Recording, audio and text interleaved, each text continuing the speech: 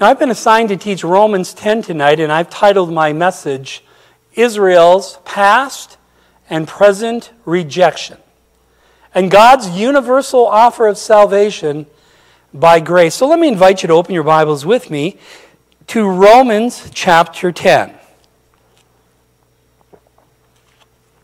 Romans chapter 10. That if you confess with your mouth the Lord Jesus and believe in your heart that God has raised him from the dead, you will be saved. For with the heart one believes unto righteousness, and with the mouth confession is made unto salvation. Now, how many of you have heard these verses at the close of a church service, inviting people to come forward and say the sinner's prayer and be saved? And if you were to ask the average person in the pew or pulpit, do you know the context of Romans 10, 9, and 10? They look at you like a deer in the headlights. Do you know what Revelation 3:20, Matthew 24:13, John 15:6, and Romans 10, 9, and 10 all have in common? They are normally wrenched out of their context and totally misunderstood and misused by the evangelist or preacher who should be playing the Beatles in the background as he twists and shouts, because he's done chubby checker hermeneutics. Let's twist again like we did last sermon. You know, Romans 10, 9, and 10 has been called by one Bible teacher the most abused passage in the Bible. And it's been used to support the evangelistic line. Salvation is as simple as A, B, C. Very common down south, probably in other places. First you need to A, admit you're a sinner. Next you need to B, believe in Jesus Christ. And then lastly you need to C, confess or call upon him in prayer. It's as simple as A, B, C. Easy as 1, 2, 3. You get it. You know the era I grew up in. But is that what Paul and Silas told the Philippian jailer? What must I do to be saved? A, B, C. No. Instead, he said, believe on the Lord Jesus Christ, and you will be saved. Notice, what must of necessity I do to be saved? And there was only one answer. You understood as the subject, believe is the transitive verb, the Lord Jesus Christ is the object. To believe, pisteuo, aorist, active, imperative, understands that Paul and Silas believed that the jailer could believe. They didn't say, well, if you happen to find the gift of faith falling over you, no. You make a choice, active voice, to believe. This is imperative because apart from that, you cannot be saved. Your object of faith is a P, resting upon the Lord Jesus Christ. And you will be saved, future, passive, indicative. It is guaranteed as a result of believing God will save you. And that is a fact you can bring to the bank. Or can you even bring it to the bank anymore? Now I say all of that because so often we're hearing the wrong explanation of how to be saved. When will the evangelical church get the evangel right? When will the fundamental churches finally get the most fundamental issue right, the gospel? You've all heard of the Romans road, right? Romans 3:23, for all have sinned and fall short of the glory of God. Romans 6:23, for the wages of sin is death. Romans 5:8, but God commendeth his love toward us, and that while we were yet sinners, Christ died for us. And then they jump 5 chapters to Romans 10, 9, and 10. Why don't you give them a verse that's in the context of justification, Romans 3:20 through chapter 5, verse 11, like chapter 5, verse 1. Therefore, being justified by faith, we have peace with God through our Lord Jesus Christ. Why do they jump so far into a different context? And I can't help but think, not only are they theologically confused, but you know, the flesh by nature wants to do something. And Romans 10, 9, and 10 at first glance looks like there's something more than believing in order to be saved. I propose to you what I heard on a message one day. We need to repave the Romans road. And Paul began the book of Romans with those famous words, I am a debtor, both to the Greeks and to the barbarians, both to the wise and to the unwise. So as much as in me is, I am ready to preach the gospel to you who are at Rome also, for I am not ashamed of the gospel of Christ, for it is the power of God to salvation for everyone who believes, for the Jew first and also for the Greek. For in it the gospel, the righteousness of God is revealed. From faith to faith, as it is written, the just shall live by faith. And you know what's really amazing about that? Who is he writing this letter to? Those in Rome. And what was Rome known for? Power. And he says, if you want to see power, I'll tell you where there's power. It's in the gospel message, because the gospel alone can save a lost sinner from a hell they deserve to a heaven they don't. And there's nothing else that can do that. Is that our passion? Is that our perspective? And if it is, may we learn in humility and allow the Holy Spirit to correct any incorrect presentations of the gospel, as many people are sincere in their preaching, but too often they're sincerely inaccurate or wrong. So let's begin reading tonight in Romans chapter 9. And I'm going to overlap a little bit with Dr. Cohn as a bridge to chapter 10. Chapter 9, verse 30. What shall we say then? That Gentiles who did not pursue righteousness have attained to righteousness, even the righteousness of faith. But Israel, pursuing the law of righteousness, has not attained to the law of righteousness. Why? Because they did not seek it by faith, but as it were by the works of the law. For they stumbled at the stumbling stone, as it is written, Behold, I lay in Zion a stumbling stone and a rock of offense, and whoever believes on him will not be put to shame. Now you've heard that a text without a context is a pretext. So what is the general context of Romans? Again, Pastor Tom Stiegel went over this in the first session of this conference. It's all about the righteousness of God.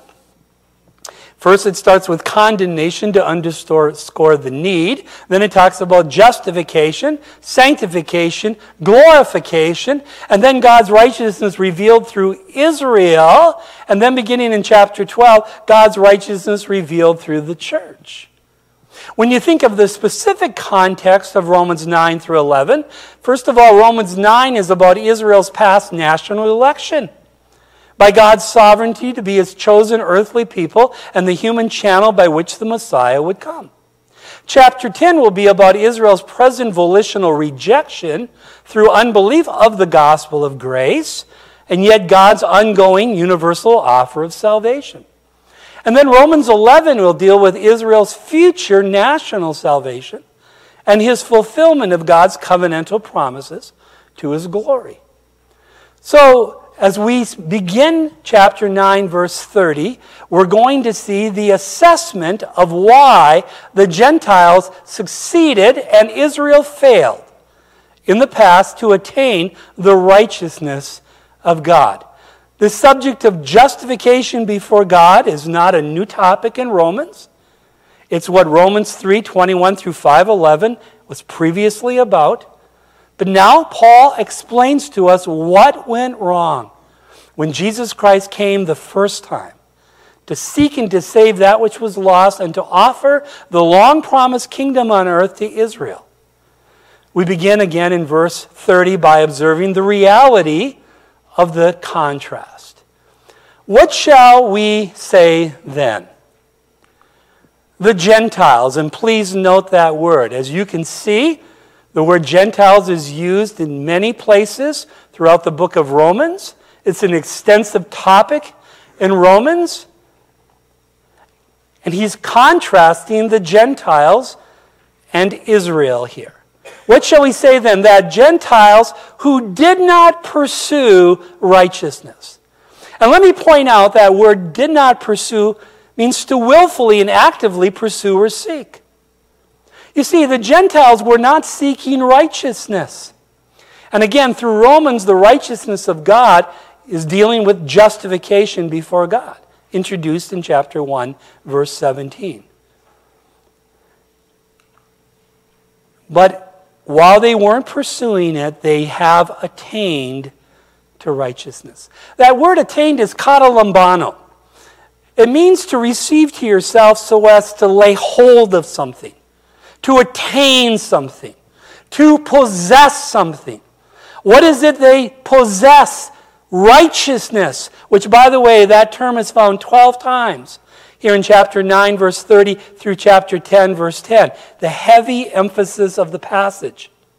And how did they attain this righteousness? Even the righteousness of, out of, or from faith. And that word faith is pistis. It's simply the noun form of the verb, pistuo. And thus these Gentiles obtained righteousness by faith. Like Abraham, like Rahab, like the Ninevites, like the Roman centurion, Matthew 8, like the Syrophoenician woman in Mark 7, like the Philippian jailer in Acts 16. They were not pursuing the righteousness of God by the law, but they still attained righteousness. How and why? By simple faith in the Lord, plus nothing. Now watch the contrast with these Gentiles, of these Gentiles with the Jews. But in contrast to the Gentiles, Israel. And notice he uses that national term referring to them as a collective unit of many individuals. But Israel, who were pursuing the law of, the word ice there probably should be better translated for righteousness. Now, if you notice closely, the Gentiles were not pursuing righteousness where the Israelites were pursuing the law for righteousness. Big difference. And they have not attained to the law of righteousness. Why? Why did Israel not achieve the righteousness of God? Well, it's because God ordained some to eternal life and others to damnation before they were born, right? Wrong. Well, because God did not regenerate them and give them the gift of faith, but still condemned them for their unbelief, right? Wrong. Then why? The answer is found in the very next verse, as we see 3 reasons why Israel failed. Reason number 1 is because they did not seek it by faith. They, as a nation, did not seek it by faith, though some did. Remember John 1, 11 and 12? He came unto his own, but his own people did not receive him. But as many as received him, to them gave he the right or authority to be called children of God, even to them that believe on his name. I can still remember where I was sitting on my office when I got the phone call a few years ago from a man who was involved in fair evangelism. He was a Baptist, and somebody at a fair gave him my book on 7 reasons not to ask Jesus in your heart. And in doing so, he says, I've read this book, and I just want to ask you some questions. If I get this correct, are you saying that when you receive Christ when you believe? And I said, well, that's what the verse says. And he says, well, we think usually believing is one thing, receiving is another. You have to believe and then you have to receive by calling or praying. But what you're saying here is there's only one condition. And I said, yes. And we had this wonderful conversation, and he said he would never tell people to do that again, because that's not what the Bible says. Why did Israel fail? Because they did not seek it by faith. Number 2, but in contrast, as it were, they sought it by the works of the law. And you see, that work approach is inconsistent with faith, because Romans 4:5 says, but to him who does not work but believes. On him who justifies the ungodly, his faith is counted for righteousness. And you see that works approach is inconsistent with grace. For it's of grace and it's not of works. Otherwise, grace is no more grace. If it's of work, it's not of grace. Therefore, otherwise, work is no more work. It can't be both. If it's works, it's merited. If it's grace, it's unmerited. They do not go together. That's why Ephesians 2:8 and 9, for by grace you have been saved through faith. What's consistent with grace is faith, because faith is a non-meritorious response of the volition to believe what God has said. Reason number 3 that Israel failed, for they stumbled at that stumbling stone. The word speaks of an obstacle that one trips over. Last Sunday at church, Jack Henke, and some of you know Jack, was coming in down the center aisle, and next thing I hear is, "Gaboom!" And I look and he's laying on the floor. And after I was sure he was okay, I said, "Now, Jack, that was the untriumphal entry."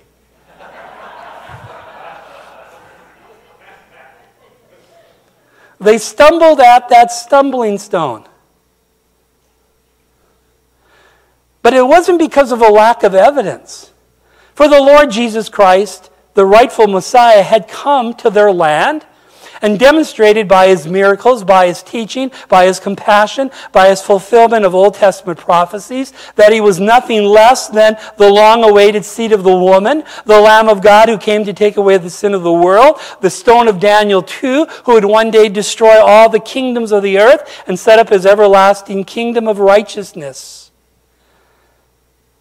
But they stumbled at the stumbling stone. And what or who was that stone?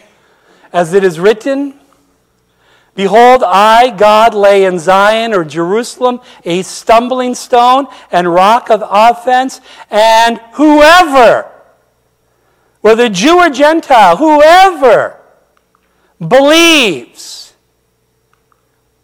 on him will not be put to shame.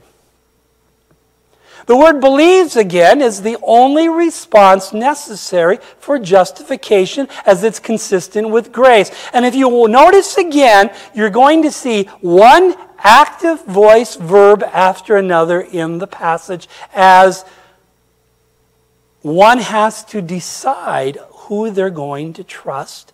And God is holding Israel accountable for their unbelief. To believe on, there it is, a P again, just like in Acts 16:31. And it's on him, it's a person, the promised Messiah, the Lord Jesus Christ. As Dr. Cohen pointed out, 1 Peter 2:8, he's the stone of stumbling. He's the rock of offense. And whoever believes on him will not be put to shame. They'll never be disappointed because he always keeps his word. Whoever believes on him. What a refreshing word amidst the confusion of Calvinism with its unconditional election and limited atonement. Do you know what whoever means? Whoever. You know what on means? Resting on.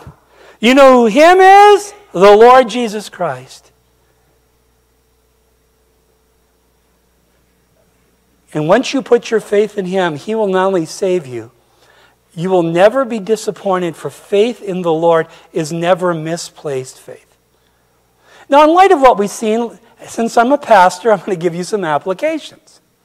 Number 1, Romans 9 emphasizes the sovereignty of God in Israel's past national election, while Romans 9:30 through 10:21 will emphasize the human responsibility and volitional choices of man. In Israel's past and present rejection, keep both eyes open when reading the Scriptures.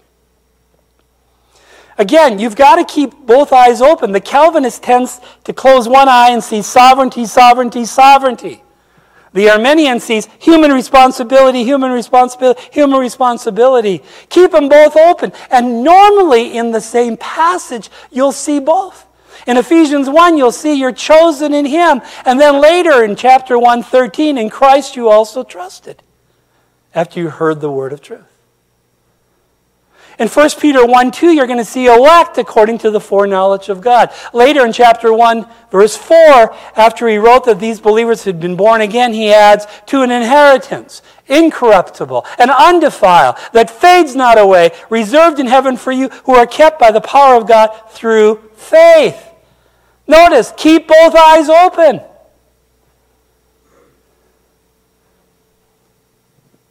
And so we see this balance.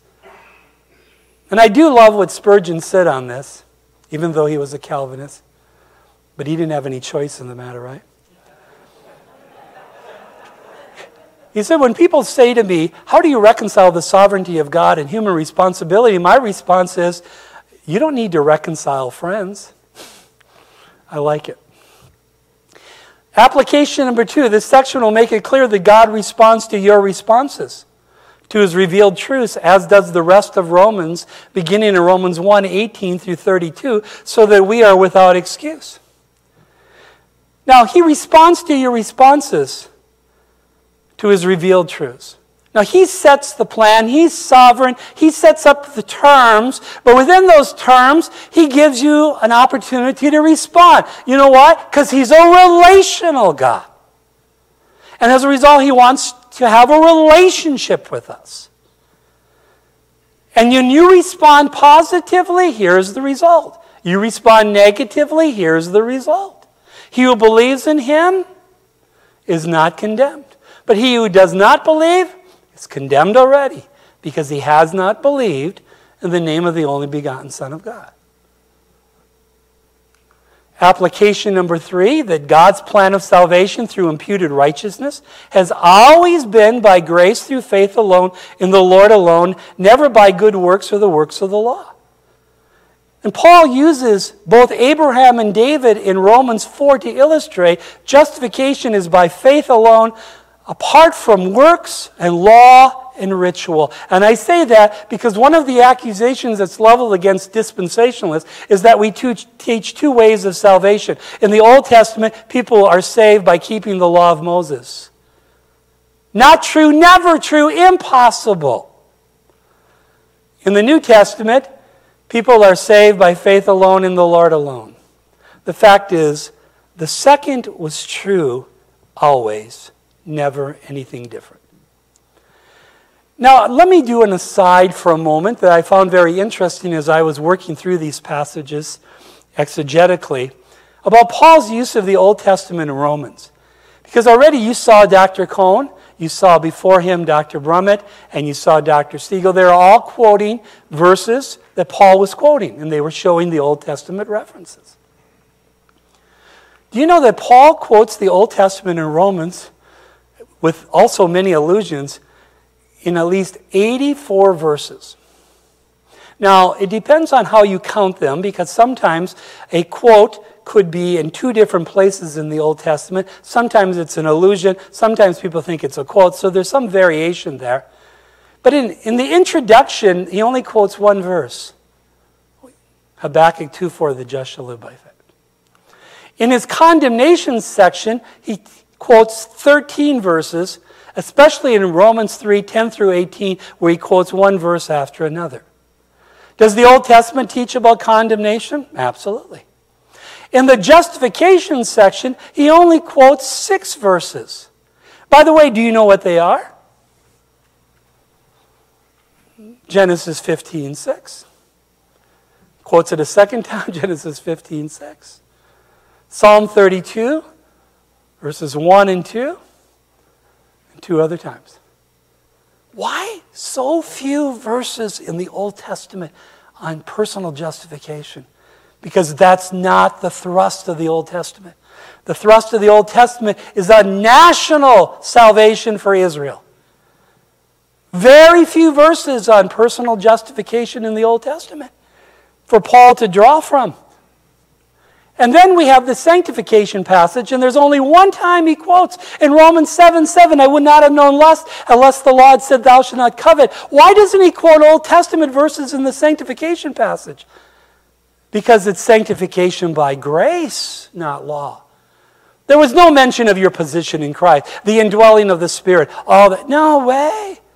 So there's no quotations. And then in the sanctification glorification passage, he only quotes one. May I give a suggestion why? Because glorification for church-age believers is definitely different than Old Testament saints, though ultimately we will both enjoy the kingdom in the end of the day. And then the dispensation section here, he quotes 43 times. Why so many? Because he's dealing with Israel.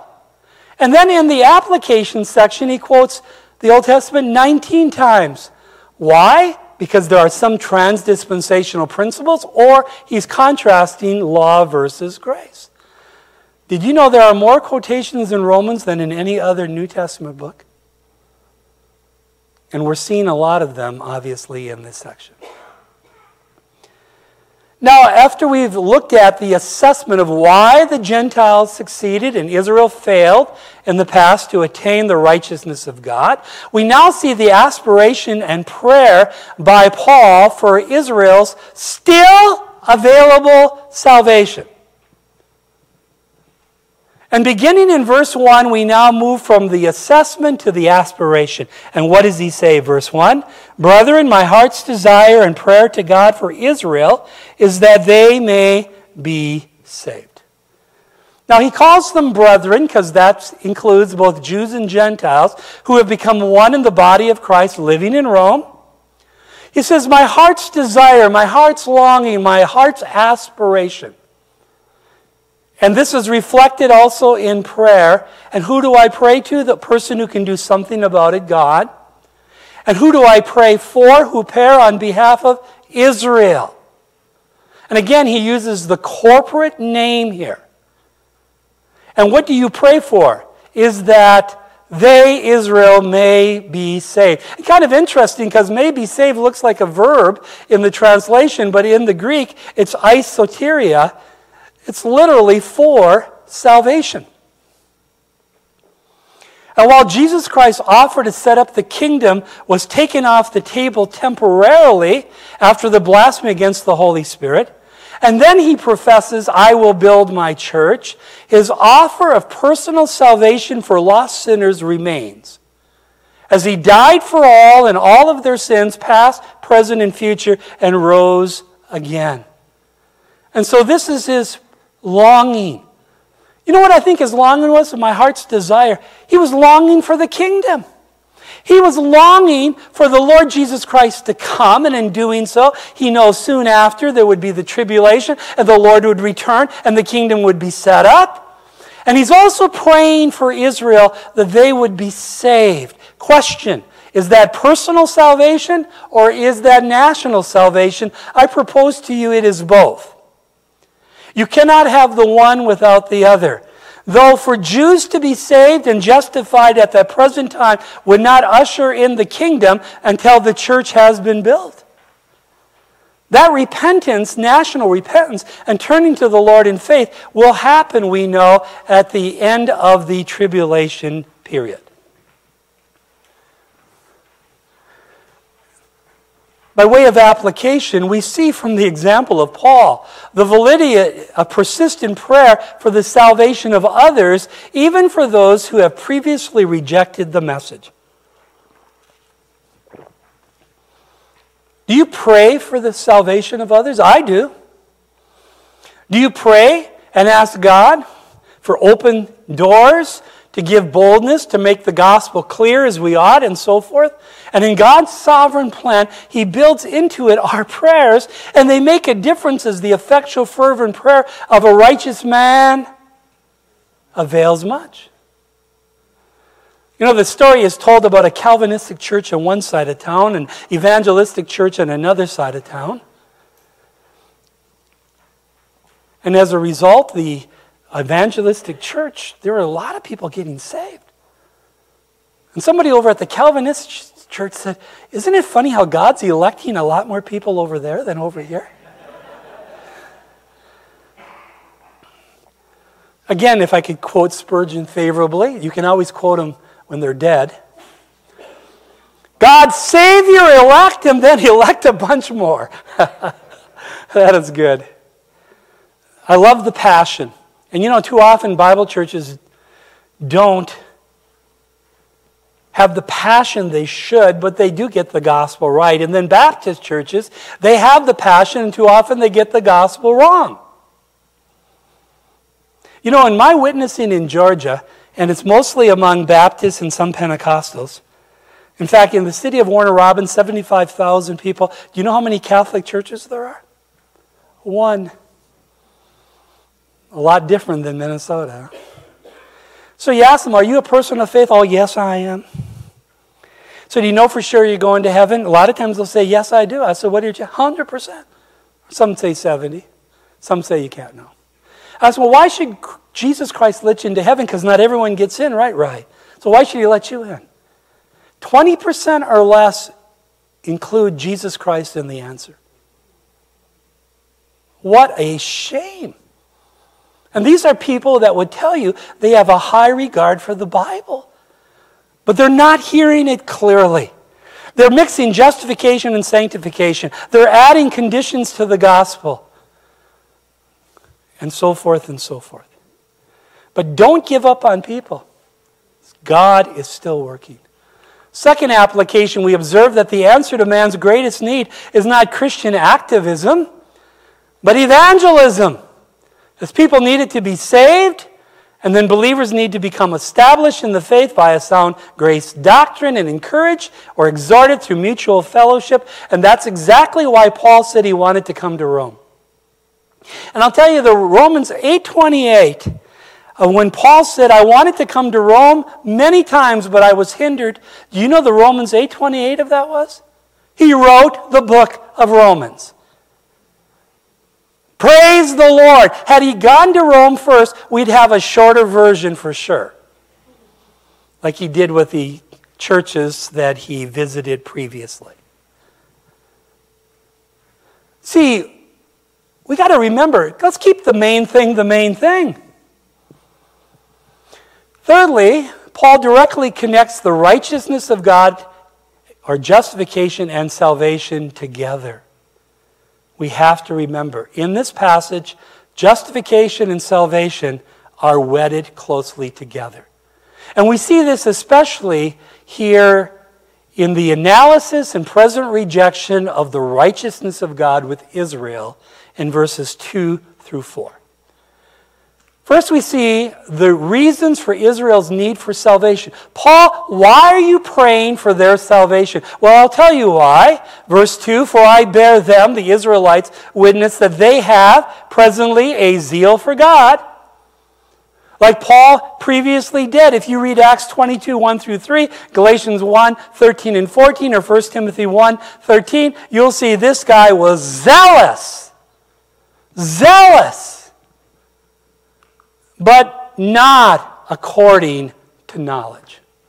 The word according, kata, means according to the norms and standards. To knowledge. Knowledge of what? Scriptural knowledge of the righteousness of God through the gospel by faith alone in Christ alone. They have zeal, but it's not in keeping with what the Bible has to say is necessary to enter into the presence of God.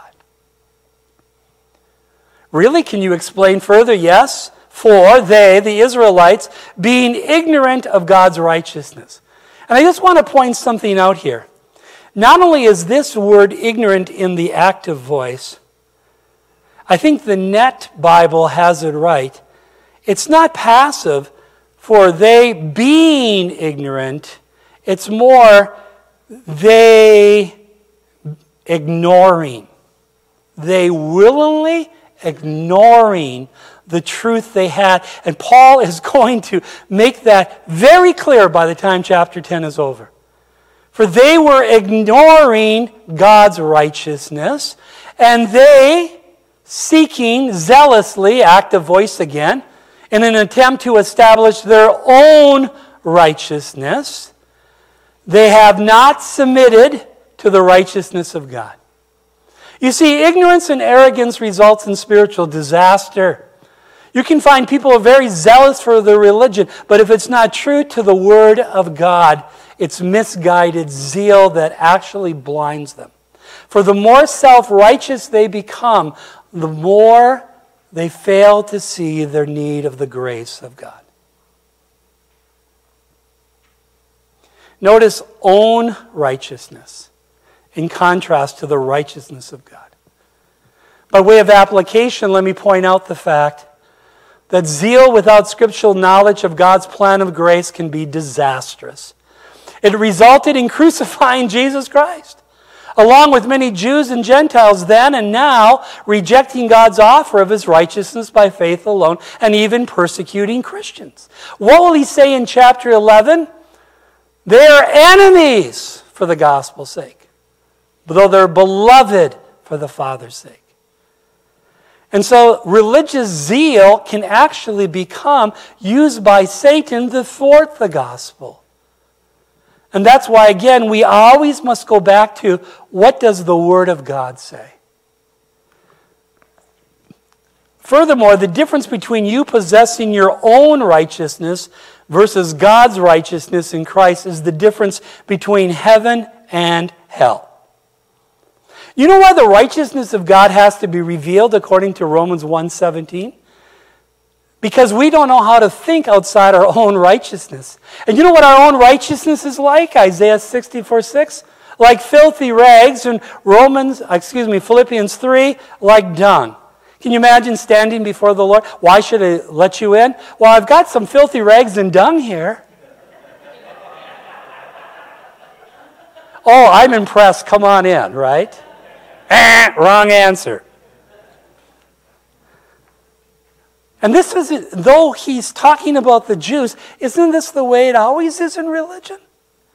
And that's why religion, instead of being a friend to true Christianity, is actually a meritorious satanic foe and counterfeit that blinds people from the true gospel of grace. Do you know who the most religious person in the universe is? Satan himself. He wants worship. He's behind false religion. And that is why we read, and even if our gospel is veiled, it is veiled to those who are perishing, whose minds the God of this age has blinded. Who's the God of this age? Satan. What does he use to blind people?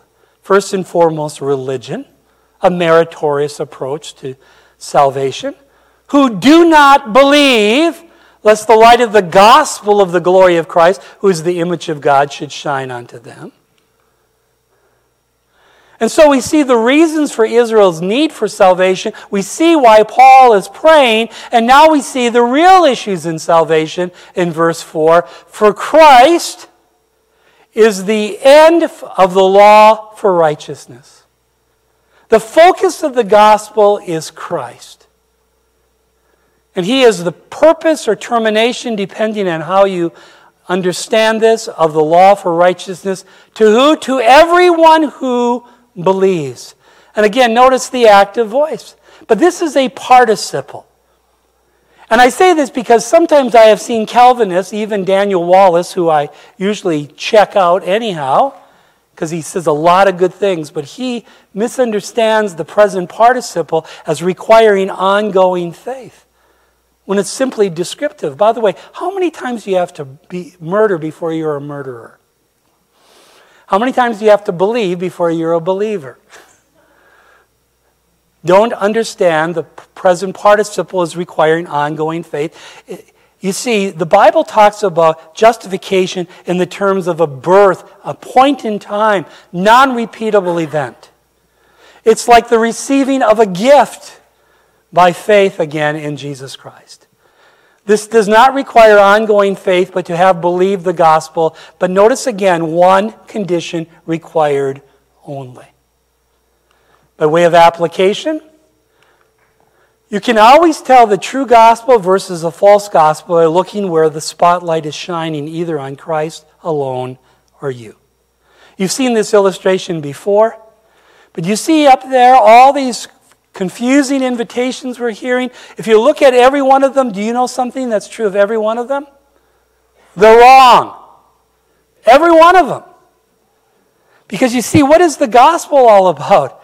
It's about how Christ died for our sins according to the Scriptures. And he was buried. And he rose again the third day according to the Scripture. And so as we think of the spotlight, in fact, I can still remember the first time I used this in Nicaragua. Brett Nasworth was with me. And we didn't have a flashlight. We had one of these big lights. What do you call those, Bert? Spotlights. And we were shining it on Jimmy. I remember this poor guy. And we say, is your faith over here or is it on yourself? And we put it on Jimmy. And after a while, Jimmy's like... And you see, this is what they do. Is they might mention Jesus Christ, but then inevitably they go right back here, don't they? Jesus Christ died for your sins, so now you need to repent of your sins. No. Jesus Christ died for your sins and rose again, so ask him into your heart. Notice they're taking again the spotlight off of Christ. What must I do to be saved? You believe on the Lord Jesus Christ, and you will be saved.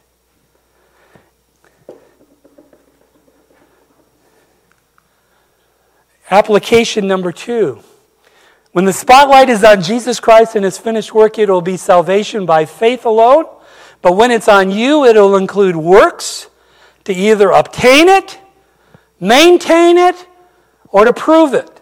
Now, I'm not saying faith can't be reflected by works, but when works are demanded to prove you have true faith, you have to then admit, in order to go to heaven, you have to have works. And that is not what the Bible teaches. Now, how do preachers front load or back load the gospel in our day? Well, they front load it with faith in Christ plus conditions to be saved. How do they backload it? With requirements of ongoing faithfulness, holiness, and fruitfulness. If you are really saved, like Dr. John MacArthur's book on Saved Without a Doubt, he gives you 11 tests from the book of 1 John, supposedly, to find out if you're really saved. And if you're honest with yourself, by the time you're done reading this list, you'll never know you're saved.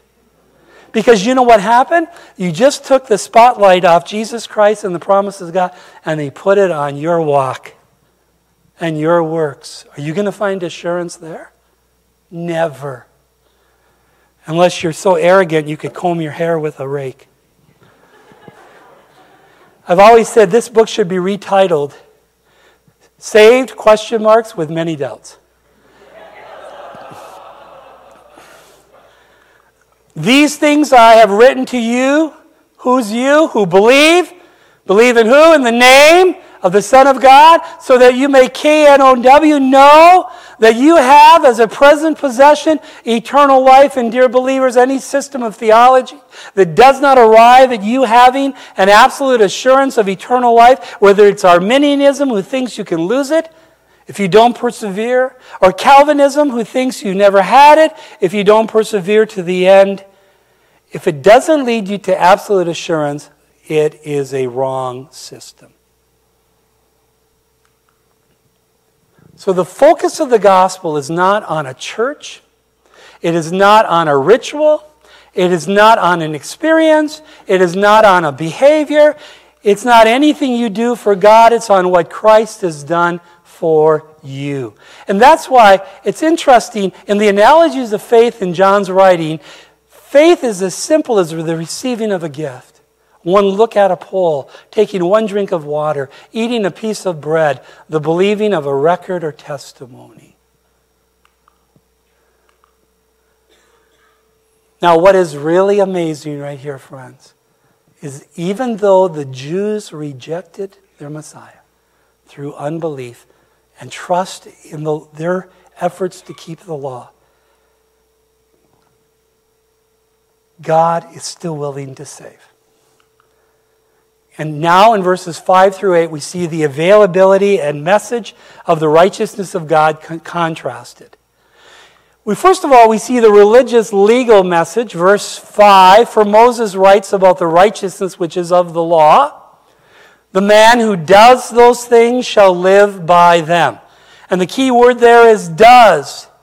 It's quoting Leviticus 18:5. And if you know Galatians 3:10 through 12, you know that those who depend on the works of the law are under the curse, for it is written, cursed is everyone that continues not in all things written in the book of the law to do them. 100% obedience, 100% of the time to 100% of the law. Anyone be able to do that? No, and so he goes on to say, the law is not of faith, but the just shall live by faith. The law was never designed, friends, to be a ladder, but a scale. A mirror and a rule of life, and this false works approach to God is found in the teachings of all religions. It was designed to be like when you go into that house of mirrors and you keep seeing yourself, and you know what you keep seeing? Your sin in light of the righteousness of God. And that was designed to drive you to Christ, to find salvation by faith alone in Him. And that's the grace-faith message and its availability. We read in verse 6, but in contrast to the law, the righteousness of faith in Christ, based on the Scriptures, also, by the way, written by Moses, speaks in this way. Really, what does it say? Quoting here from Deuteronomy chapter 30, do not say in your hearts, alluding to Deuteronomy 9:4, who will ascend into heaven, in context, to find out God's will or God's command, quoting Deuteronomy 30, verse 12, that is to bring Christ down from above. This is Paul's interpretation, or application of this, underscoring his deity and his incarnation. Or do not say in your heart, who will descend into the abyss. In other words, you don't need to plumb the depths of the deepest sea or the netherworld to find God's will. Quoting Deuteronomy 30, verse 13, that is to bring Christ up from the dead, underscoring his death and resurrection, which were already complete and accepted by God. You see, Paul's point, like Moses, was the message God has given regarding His will related to the gospel is available and it is accessible. But notice carefully that Paul took the liberty to change in his quotation the word commandment or law, and in its place he put Christ. Because justification isn't about the law, it's about Christ. In fact, if you look at Deuteronomy 30, verses 11 through 14, you will see the word do, do, do. Isn't that the way of religion? But no mention of do in Romans 10, 6 through 7, but instead it's been replaced by what Christ has already done. Verse 8, but what does the message of faith, say? Quoting Deuteronomy 30, verse 14. The word, and the word is rhema here, speaking of specific spoken message, is presently near you. Really, how near? Well, it's in your mouth to be able to speak of it, and it's in your heart to be able to believe it. This is a little Jewish idiom. That is the word or rhema of faith. Faith in Christ alone, which we carousel, we preach as a herald who is sent with a message. We don't make the message, we proclaim the message we were sent with. In addition, again, he changed that you may do it here with the word of faith. And this brings us now to Romans 10. 9 and 10, where we see the applications personally. Due to the present availability of the righteousness of God by faith alone in Christ alone is proclaimed in the gospel. Remember, it's near you. It's in your mouth and it's in your heart. So now in verse 9, we begin with the confession of faith. That, continuing Paul's thought from verses 5 through 8, if. This is a third-class condition, if you might or might not. By the way, it's an invitation to man's volition again. You know, God respects man's volition. That if you, and I want you to notice the word you here is individual. He's not speaking to the whole of the nation. He's speaking to individuals, Jew or Gentile, but especially the Jew in this context. That if you confess And again, this is in the active voice, and it's singular, of homologeo, which means to speak the same thing, to acknowledge or agree that something is true or factual, according to Bauer, R. Gingrich, and Danker. In this context, to agree with God about the person and finished work of Jesus Christ and the righteousness of God by faith alone in the gospel. That if you confess with your mouth, why does he say with your mouth? Since the word of faith is where? In your mouth. He just told us that in verse 8. But what is the content of this verbal confession? That if you will confess with your mouth that the Lord Jesus,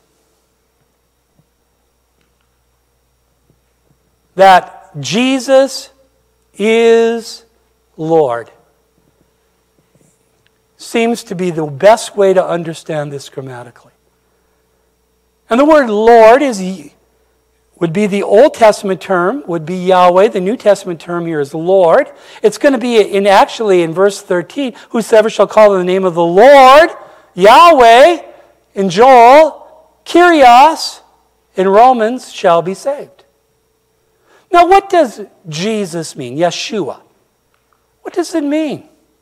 Yeshua means Yahweh saves. And the Yahweh that saves is Lord. He's deity. He is God. And you see, this was an early Christian confession that Jesus is Lord. Remember that Jesus, Yeshua, means Yahweh saves and was his designated earthly name by God as communicated to Joseph by Gabriel in Matthew 1:21.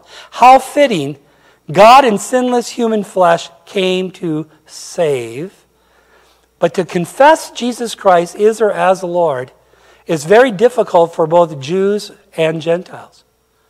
You see, it's difficult to confess. You mean Jesus is Lord? Well, there's only one Savior according to Isaiah 43, and if he's the Savior, then we really blew it. And isn't that what Peter tells them in Acts chapter 2? Where he also quotes, by the way, whosoever calls on the name of the Lord shall be saved.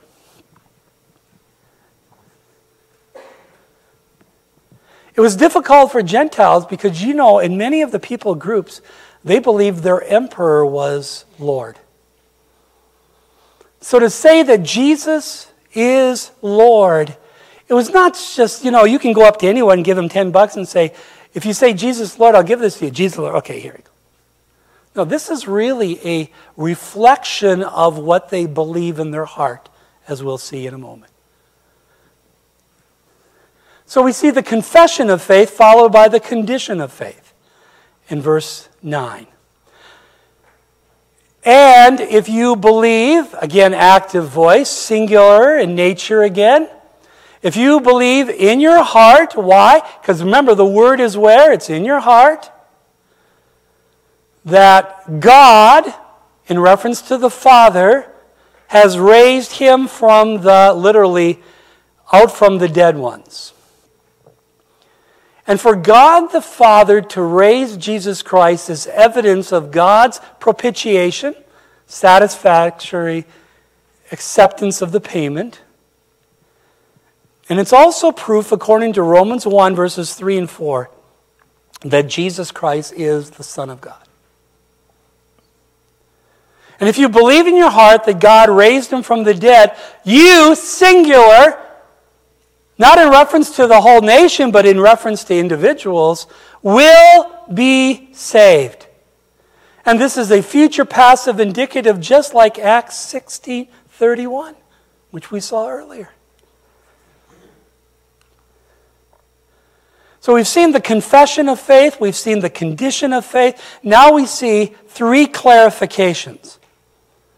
Clarification number one is regarding the order of verse 9.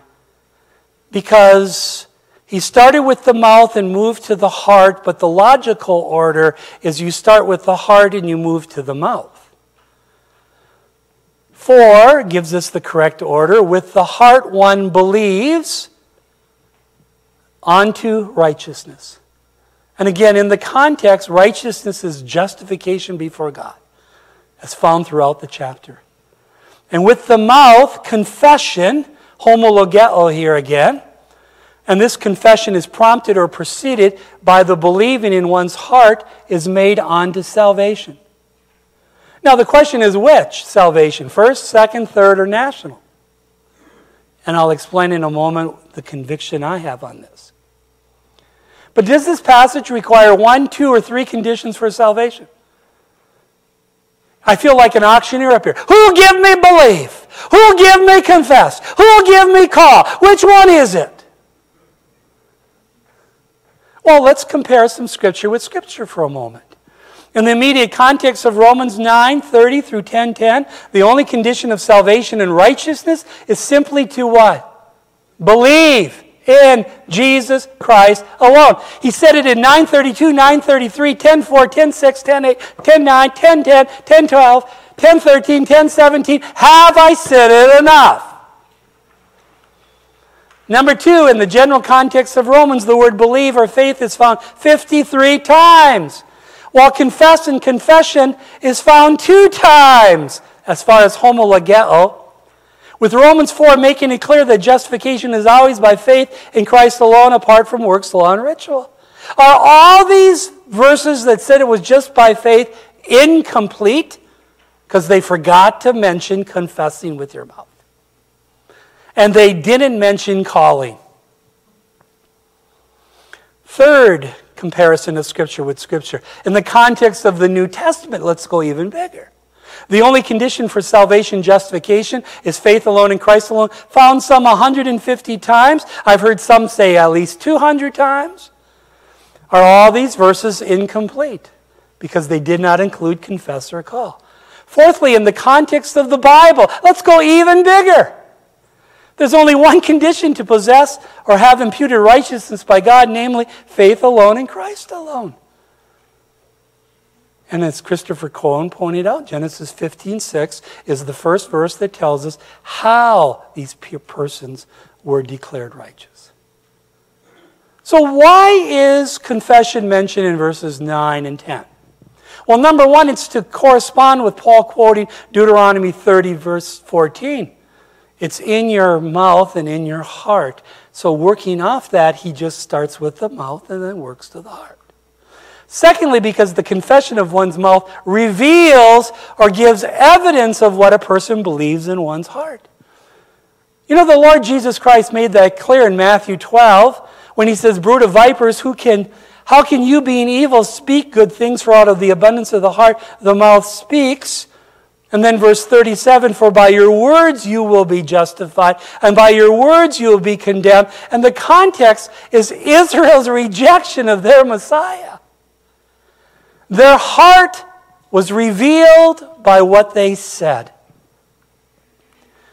Daniel Wallace in Greek Grammar Beyond the Basics says, one way to look at this text is to consider the confession with the mouth as the ground or evidence upon which the inference "you shall be saved" is based. But it is not the cause. The cause is in the second part of the condition, if you believe in your heart. It is not necessary to treat each protasis as bearing the same relationship to the apodosis. In fact, I am convinced, along with our great theologian, Brad Maston, in his commentary, that there's a chiastic construction here. If you confess with your mouth, A, B, and believe in your heart God raised him from the dead, C, you will be saved. Now we're back to corresponding with B, for with the heart one believes unto righteousness, and now we're back corresponding with A, and with the mouth confession is made unto salvation. If the confession of the mouth in the beginning was the reflection of the heart, why would not the confession with the mouth at the end be a reflection of the heart again? And so the chiasm indicates that if the confession of verse 9 is the result or evidence of one's belief, so also the confession of verse 10 is the result or evidence of one's salvation. So that's what I take it. Now some people take this to be national. The problem I have with it, these are all singular verbs. And it's reinforced in the very next verse as well. Furthermore, Consider the following verses about individuals who trusted in Jesus Christ but did not confess him, like Nicodemus, at least initially. Or here's one, John 12:42 and 43. Nevertheless, when even among the rulers many believed in him. What does that mean in the book of John? They have eternal life. But because of the Pharisees, they did not confess him, lest they should be put out of the synagogue, for they love the praise of men more than the praise of God. Were they saved? Absolutely. They're not the first believers that were afraid to confess Christ. I'm sure you probably have at times held back as well. But they were saved. So there's a clarification in the order. Secondly, there's a clarification in the Scripture. Verse 11, and I'm going to cover a little bit what Kurt will go over tomorrow, and I hope he gets it right. For the Scripture, quoting Isaiah 28:16, says, whoever believes on him will not be put to shame. Have you seen that verse before? It was quoted at the end of chapter 9. And notice the emphasis is on whoever believes. Thirdly, there's a clarification in its availability, for there is no distinction, difference, separation on this matter between Jew and Greek. Notice the universal offer.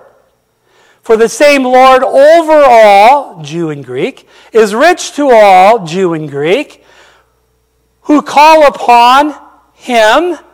And this word call upon is to call in dependence upon someone, oftentimes a deity, for divine assistance.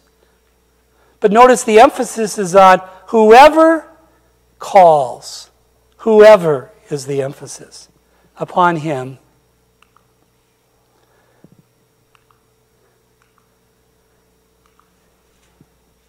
We see lastly the calling. Paul's usage of Joel 2:32 and Romans 10:13. For whoever calls on the name of the Lord, in the Hebrew text this was Yahweh, shall be saved. Now in the original context, this was referring to national salvation for Israel at the end of the tribulation in light of the day of the Lord, calling upon him to come to their aid. And yet the emphasis here seems to be on the whosoever. But as Tom Stiegel explains it, lurking in the back of Paul's mind always was personal salvation will ultimately lead to national salvation. Though if 1 million Jews got saved tomorrow, do you know the kingdom would still not come? Because we're in the church age yet.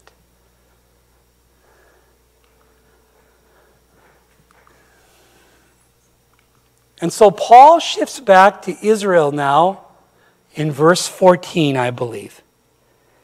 How then shall they? When's the last time he used they? Back in verses 2 and 3 in reference to the nation.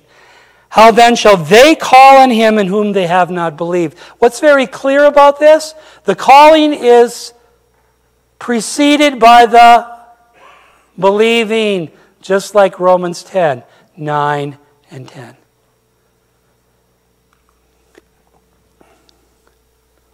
Now let me just say this, and I'm just about done.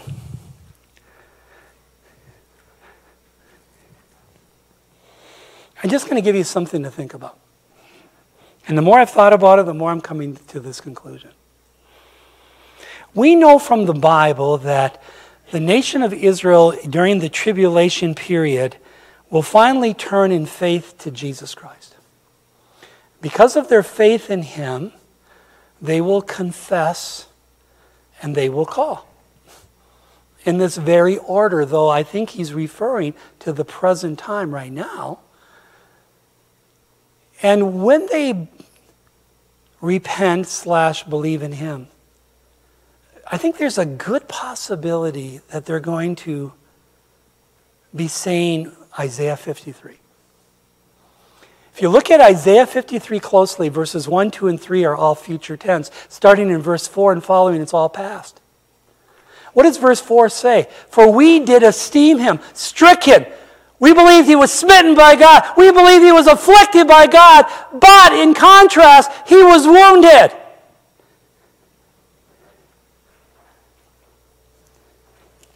For our transgressions. He was bruised or crushed for our iniquities. The chastisement of our peace was upon him, and by his stripes we are healed. All we like sheep have gone astray. We have turned everyone to his own way, and the Lord laid on him the iniquities of us all. That will be the ultimate confession. And do you know how that chapter ends? By this, my servant will justify many. And that's what's going to happen. And because they turned in faith to Jesus Christ, they're going to call upon him to come and deliver them, and he will. Amazing. So some closing applications. Number one, regarding correct exegesis. Let's allow the text and not our theology to determine meaning and context, while being gracious with interpretative differences within doctrinal correctness. You know, this is a tough passage. I spent more hours studying this passage than any passage in the last 3 decades. And I had time down in Georgia to do this. And you know, you may have some differing views on this. And as long as they're within doctrinal correctness, this is where you have to be gracious. But this is where I'm landing right now on it. When it comes to clarity in our gospel presentation, let's preach the gospel in simplicity and clarity. By grace alone, through faith alone, in Christ alone, and his finished work alone without adding any works to it, which nullifies the message of grace through faith alone in Christ alone.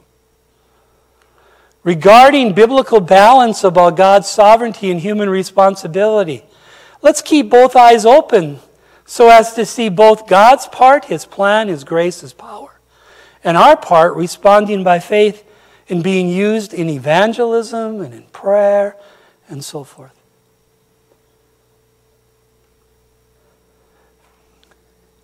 Number 4, and I know I don't have this on your handout, you can watch the video and get it later.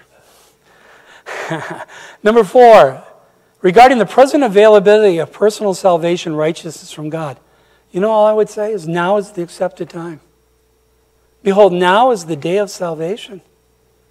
That's what he's saying here. You've rejected the Messiah, but the offer's still available. And for the Jews to hear the Gentiles got in on it and they didn't, that would be irritating to their arrogance. But it's true. Regarding the present building of Christ's church made up of Jews and Gentiles through faith in Christ minus the law for justification and sanctification, let's embrace our positional unity in Christ without compromising the gospel. And lastly, the future national deliverance of Israel and fulfillment of its biblical covenants. And this is what you're going to hear tomorrow. God has not canceled his promises for ethnic Israel. He's only postponed them. You know why? Because God always keeps his word. And by the way, he's always on time. And I'm not, so let's pray. Father, thank you for our time in your word tonight. I know I covered a lot in a short period of time, but I thank you again for this passage of Scripture. May even the handouts be of help as people restudy, reread, rethink this through. But Father, what we have seen tonight is so clear that the law, using the law, which was never designed to be a means of salvation, but perverted by Judaism, is never the way to righteousness. For not by works of righteousness which we have done, but according to your mercy, you save us.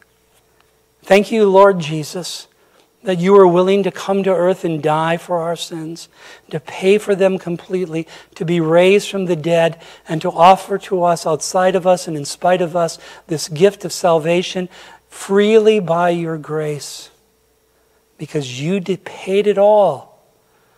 And it's simply for us to receive by faith. And Father, we thank you that you have not only a plan for our lives, you have a plan for the church, and you have a plan for Israel. And you always keep your promises. May we learn to just trust you from day to day. In Jesus' name, amen.